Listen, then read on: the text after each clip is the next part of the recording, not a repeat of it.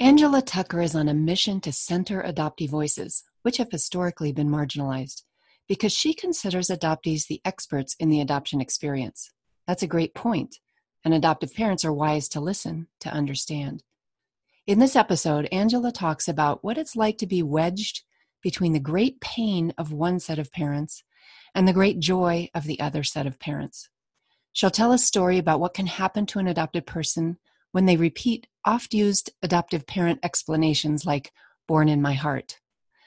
Listen in to this illuminating conversation with Angela Tucker, and stick around to the end because there's a special gift for the first 25 responders to Angela's generous offer.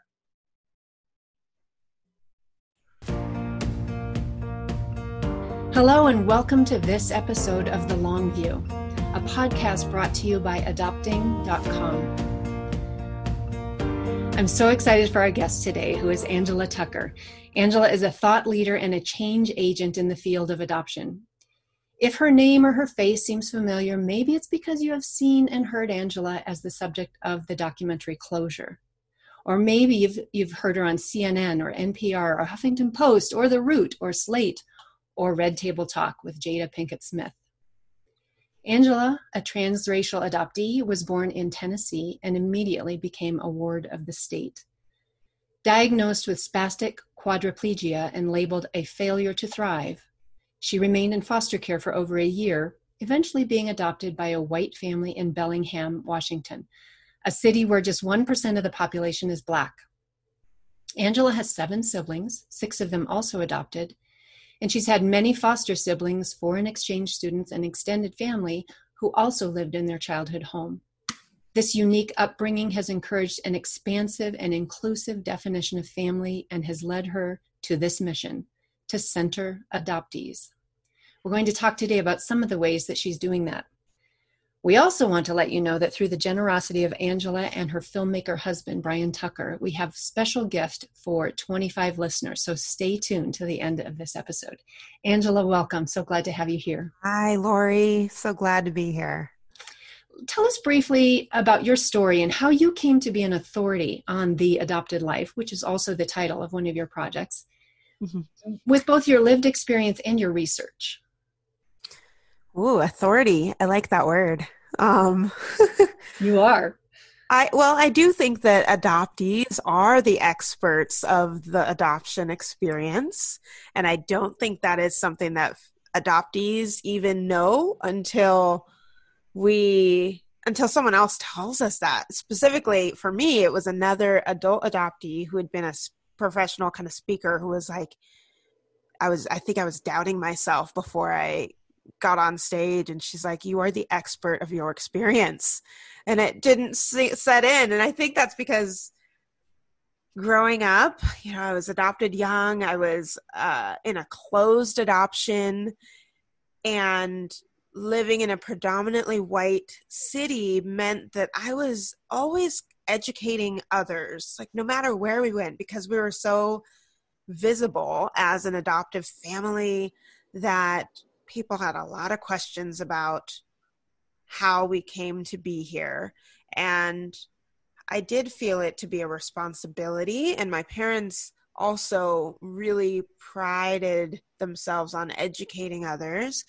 And so it wasn't until I came into my adulthood that I started to understand that I don't have to educate everyone every step of the way, but I can choose to, and I can choose which elements of my story I want to share. So growing up in a closed adoption and being like an insatiably curious type of person is a difficult combination. There was so many questions in my head I had about where I came from, why I had to be adopted.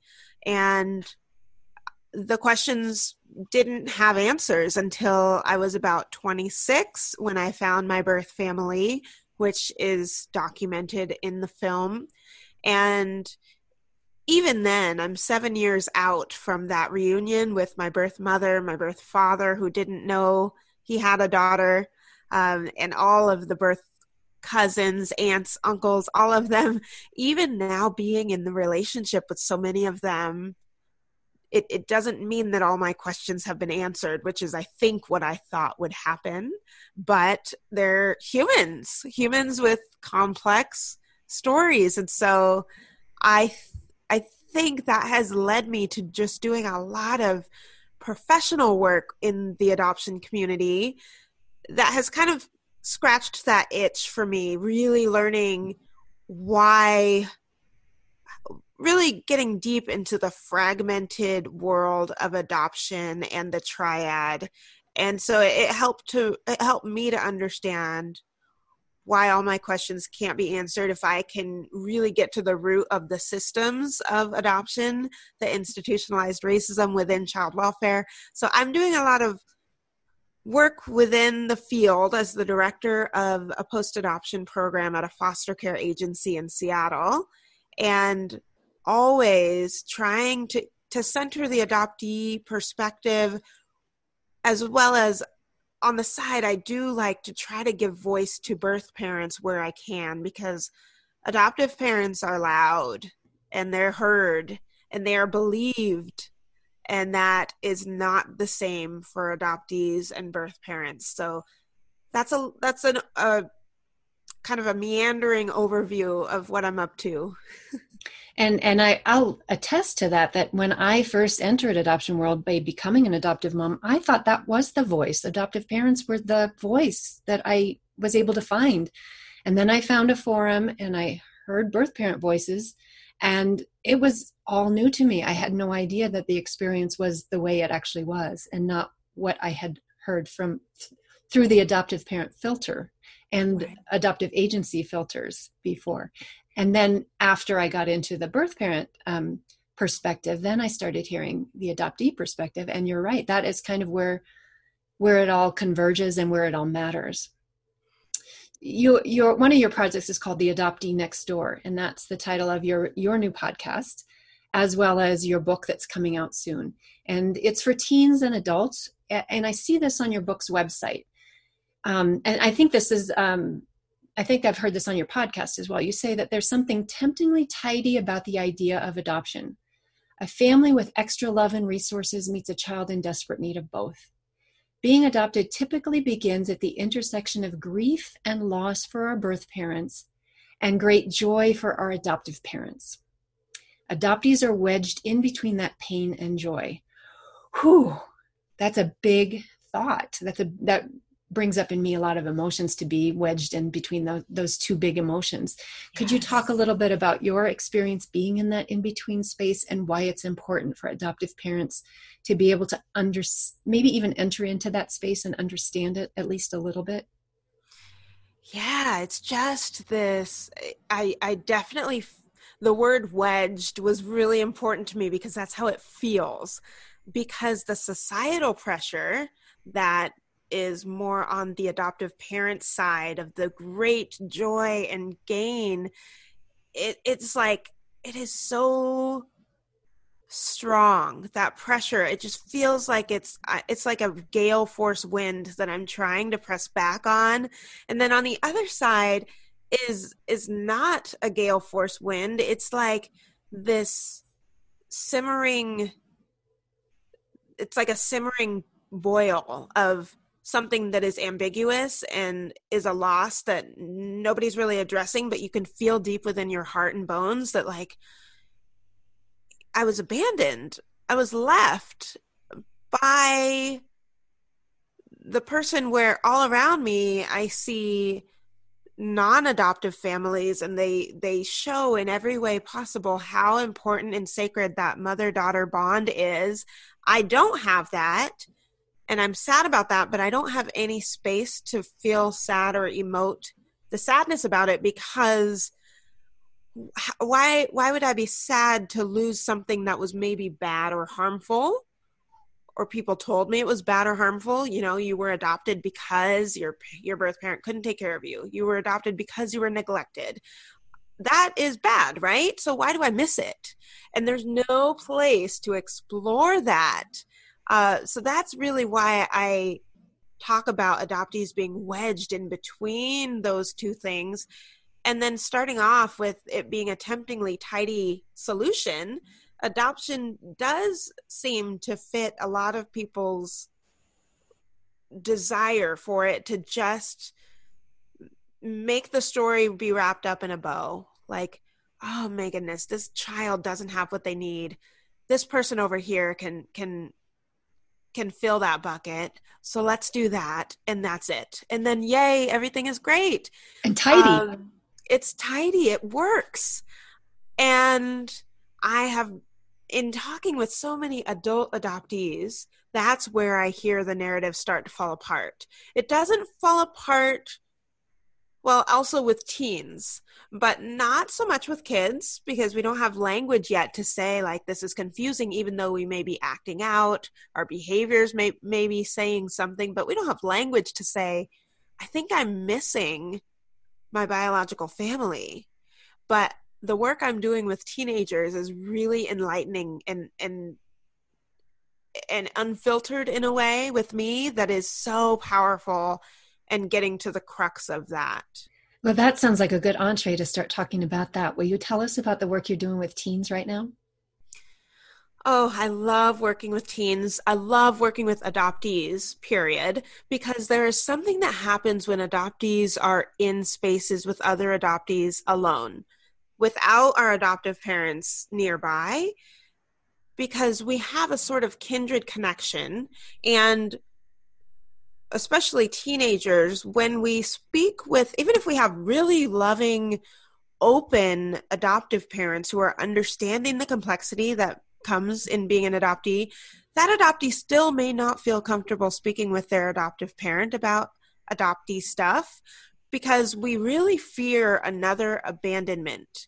And the word abandonment feels really big, and it can feel like the only definition is leaving the child. But to adoptees, a lot of times our abandonment trigger comes up even when our parents just emote. And so when adopted teens especially might say something to their parents like, I wonder what my birth mom is doing, or something like that. If the adoptive parent's response is emotional in any way, even if it's positive, but if there are tears and it's like, oh my gosh, that makes me think about how hard it was to adopt you, what we had to go through, that is going to stop an adoptee in its tracks in saying anything else, because we don't want to hurt you. We don't want you to leave us.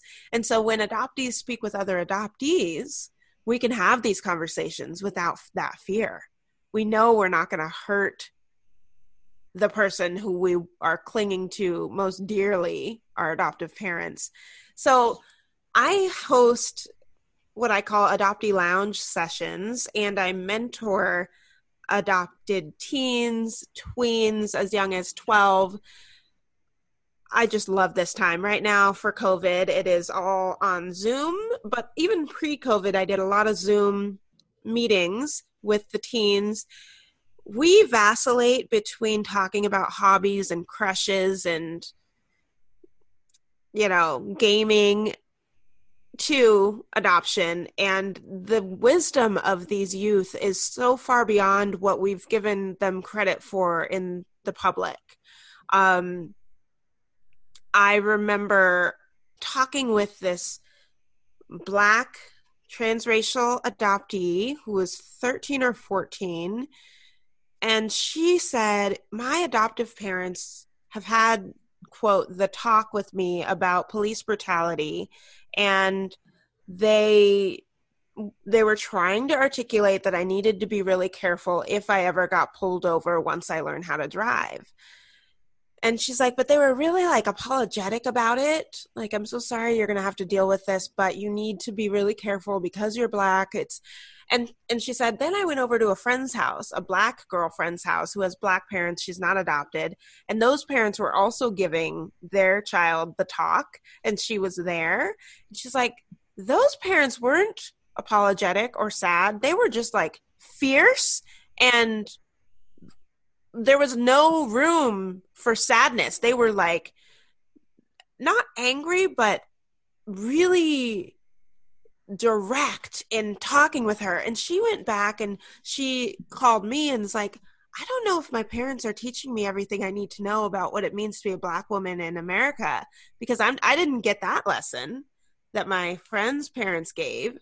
And I thought that was so bright, so enlightening.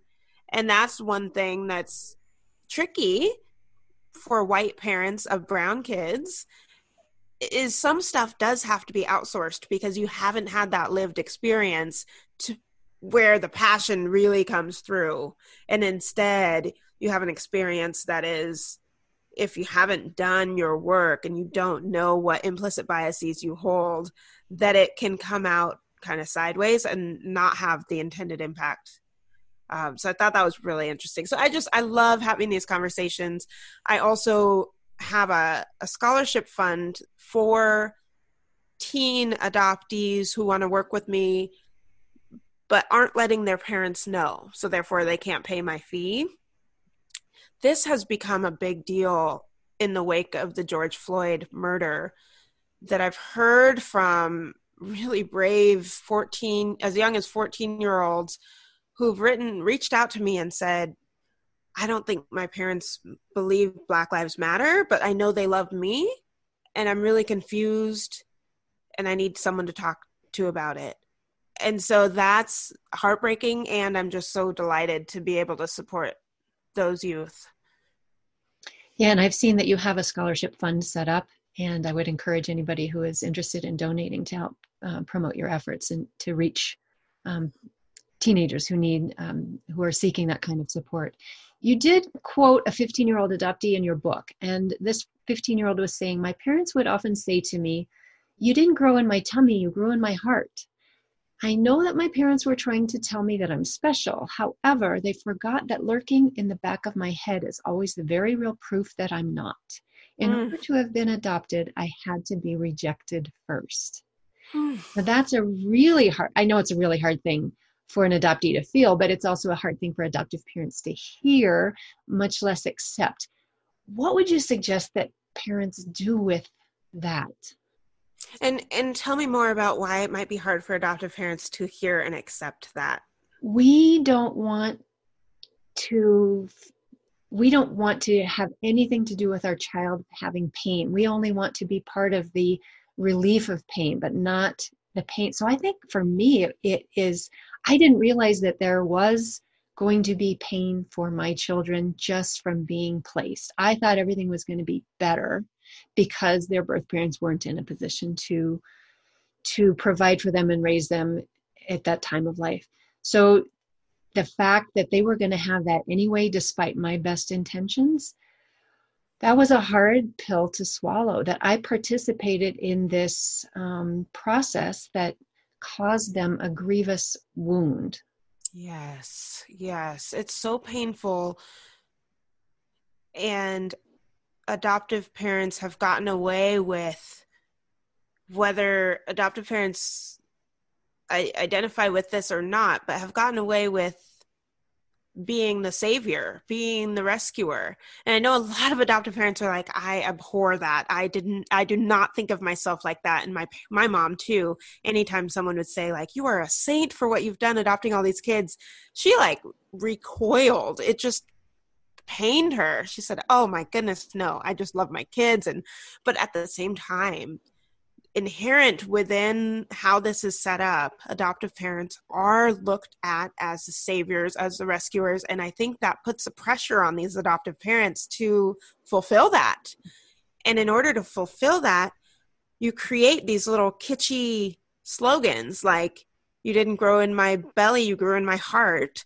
And like that just makes things feel better. And the hope is that the kid will ascribe to that and be like, oh my gosh, that feels so good to know that I was wanted by you as well, even though you didn't give birth to me. Or but the reality is it's not true. And actually, this was kind of a funny chapter in my book, which my book is not out yet. I'm doing a little work on finding a publisher, but it actually turned into a funny and frustrating conversation, because this youth believed that and took that to her science class and said, my mom said I grew in her heart, but not her belly. And what does that really mean? And actually, instead of like the teacher being like, yeah, no humans grow in hearts, the other way around, the classmates were like, nobody grows in anyone's belly. We all grow in the uterus. Anyways, it's so funny because this girl is like, hit on all sides of how this is just not possible, and it is not a true statement ever. So I really advocate for telling the truth always. And part of telling the truth is recognizing that, yes, you are complicit in a system that removes these children, removes people like me from our birth culture, our birth family, our birthplace. And it is a difficult pill because it's not a direct correlation. Like, you didn't cause your child's birth parents to make certain decisions that they made.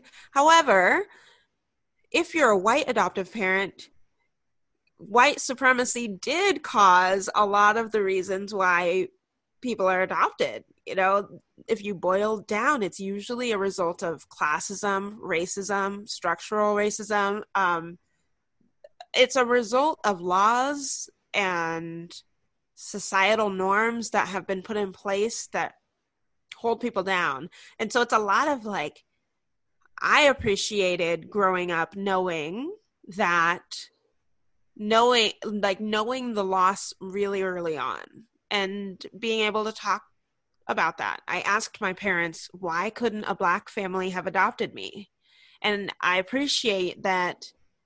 To me, they didn't show hurt and pain by my asking. They knew that I loved them. I consider my parents, but I know that's not true for every family. That type of question can be too scary, too hurtful, too painful to even field. I was also able to say, do all poor people not love their kids? Because that's what I was seeing. So many of the adoptees I knew were adopted in some shape around an issue of poverty. And so I appreciated being exposed to poverty. For my parents had a purpose of helping me humanize people who are impoverished instead of thinking that all people impoverished abandon their kids and don't love their kids. And I'm so glad I had that opportunity to meet people who were poor, because then when I met my birth mother, I didn't go in thinking that she didn't love me or abandoned me, that instead it was so many other factors, and that's really helpful. But I wouldn't have gotten that if my parents stuck to like the little slogans that were made to help people feel better about this predicament. Because it didn't actually make the adoptee feel better. It was more designed for making adoptive parents feel better. Exactly. Yes, it actually only reinforces the silencing of us. Mm. You know. I want to talk about the movie Closure, which features your mom. This is the project that first landed you on my radar, is when I first saw the documentary Closure. This chronicles your quest to identify and find your birth family. And I have to tell you, it had a huge impact on me. I teach so much about adoptive parents making this shift from an either or mindset to a both and heart set in their foundational view of adoption. And I call that don't split the baby. Either we're your parents or they are, and they're not, we are. So we have to like totally deny them. And the adoptee at the center has to split their loyalty. They may not even feel free to ask questions or wonder out loud. But you were very curious. You were driven to know, you wanted to know. And although your parents had long been pretty open to anything that they thought would benefit you, their beloved daughter, you can see in the film that when it came to searching for your birth parents, they do start a little bit with the either or. Your mom says something like, I did worry about being replaced as a mom because I wasn't sure I could handle that because she was my daughter. Mm-hmm. But also later on, she says, I realized it wasn't going to change my status as being her mom if she found her birth mother. And I became as curious as her. I love that word curious there. Your mom made the math shift from subtraction to addition. And she ends up on your journey with you. She actually gets into the van with you. Your dad does, your husband does, some siblings do. And they're along with you to see what happens. You're all curious. How important is adoptive parent curiosity and that support that comes from that curiosity for adoptees? Oh my gosh, it's everything. It turned this from being like my obsession and like pet project to find my roots, which felt at times like I was like, am I being selfish? Am I, do I really need to do this? Like, it turned that feeling into like, wow, this is so loving to know that my parents, in them being as curious about my birth family as me, it helped me to feel like they really love all of me. Like, if they want to know about who my birth parents are, then that must mean that they love these parts of me that I get from them. And what validation. Yeah. Huge validation. And I needed them, in the same way that I needed my parents' support when I, had a bad game in basketball and would want to be like, I'm done. And they came alongside or like, oh no, you got to keep doing it. You're good. It's okay. And all those typical things like parents do after any hard time. Like, why would this be any different is how I felt. And so for them to, if they would have removed themselves, it would have felt very confusing. Like, you're going to support me in every other aspect of my life and of my child rearing, but not this. So it was interesting because I actually hadn't heard my mom say that she was worried about me finding my birth parents until I watched the movie for the first time. I'm so grateful that she never told me that she was afraid, that she worked on that somewhere else, and then was honest to the camera, which is lovely. But I think had I known that she had that fear, I don't know if I would have searched, even though my heart, like my whole body was aching to know where I came from. I may have felt like that would be too hurtful to do to my adoptive parents, to my mom, if she felt that way. That split loyalty. Yes. Between what you're driven to do and what your parents' needs. Yep. Exactly. You are working at a adoption agency in Seattle, and I do find a lot of birth mothers and adoptees end up working in research or agencies. I think you pointed that out on your recent podcast, which is another issue. But you've got some really exciting projects going there, such as the Inclusive Family Support Model and Project Search and Reunion. Tell us about those and why you're so passionate about those projects. Project Search and Reunion is an initiative where at my agency, we've been around for almost 100 years. And so we've collected a lot of adoption files of adoptions that we've done. And historically, adoptions were completely secretive. And so yet there's a law that says that agencies need to keep adoption files for 99 years in a fireproof, waterproof, boxed area. Isn't there a joke in adoption circles about how many of them have been burned down or lost in floods? Yeah. People, all these agencies have, quote, had fires or floods and lost the papers. Learning about my adoption file and learning about the laws that prevented me from having certain information in my file, like my original birth certificate, or there was a lot of redacted information. I know how vital those files are, and they're filled with information, even if it's non-identifying information that belongs, like my file, which is in Tennessee, I firmly believe belongs to me, but I can't have it. And so looking in this file room at my agency where there were thousands of files made me sick, thinking there gotta be stuff in here that doesn't belong to us. So as we started going through some of the files and we find jewelry that a birth parent has asked for the agency to pass along to their child, when they turn 15 or 17, and it's here and it's been in our file room for 50 years. My heart broke. It sank. And so I thought, you know what? We've got to go through every single file from 1950 to 1999, when more openness was starting to happen, and return items that maybe we never got there because of how society felt about adoption and stuff.